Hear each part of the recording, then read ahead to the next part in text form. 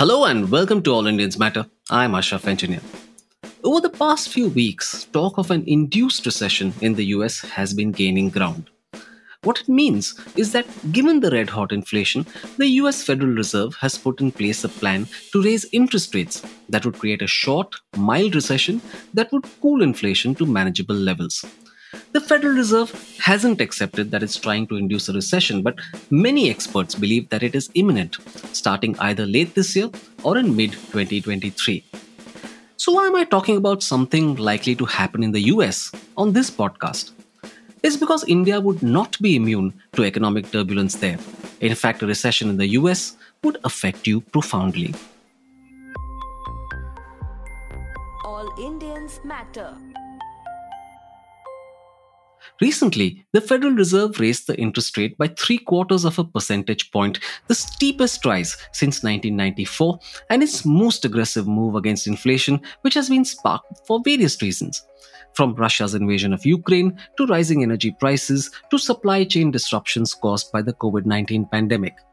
Inflation is a severe risk to the average citizen, and the near consensus among economic experts is that the Federal Reserve will keep hiking interest rates in order to reduce money supply and thus break inflation. Only they could well risk breaking the US economy, which is the engine of the world, representing 30% of global GDP. Inflation is the latest global pandemic.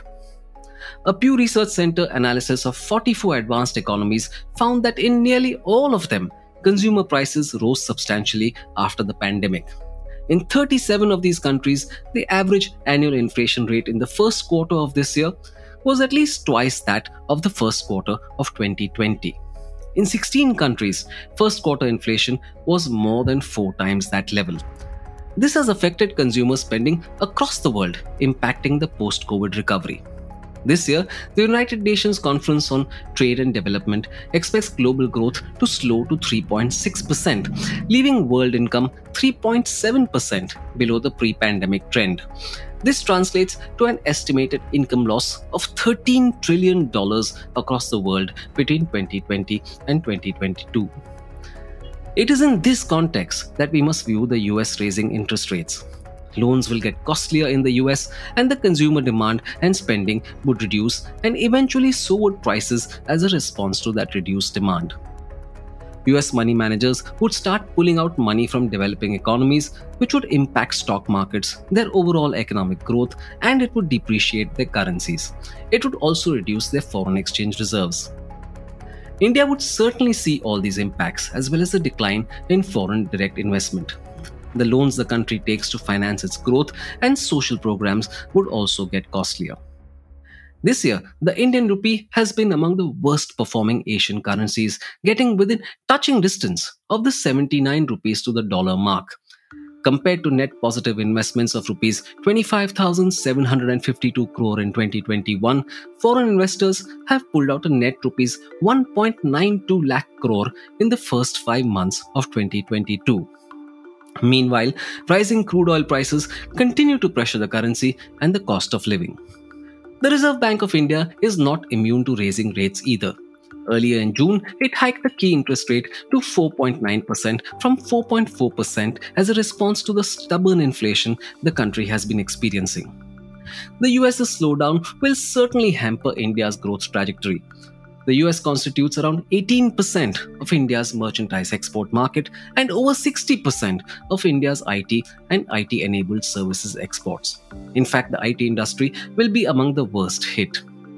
A survey of CIOs by global brokerage and research firm JP Morgan said that IT budgets would contract, and 39% of the CIOs expected to delay or defer their IT purchases in the second half of this year.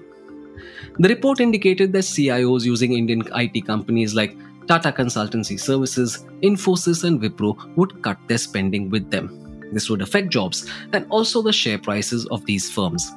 IT firms are struggling already, with shrinking margins, and a cut in US spends would mean more bad news.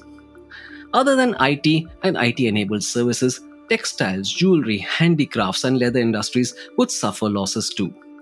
Perhaps the worst affected would be the service sector as a whole, of which business process outsourcing, IT, ITES, etc. are a part. but which also includes trading, financial and professional services, education, healthcare, and so on. Services contribute about 54% of India's GDP. Again, the key worry will be job losses.